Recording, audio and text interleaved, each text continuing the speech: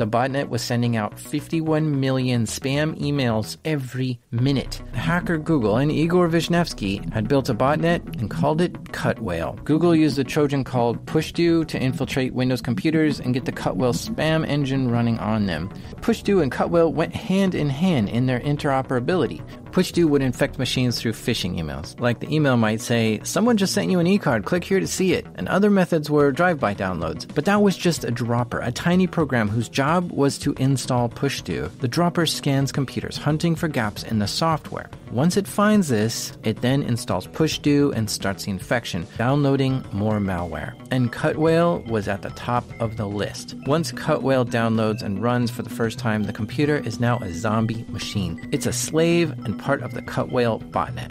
And the Cutwail Botnet just kept growing, and soon it had over 1 million infected computers at its control.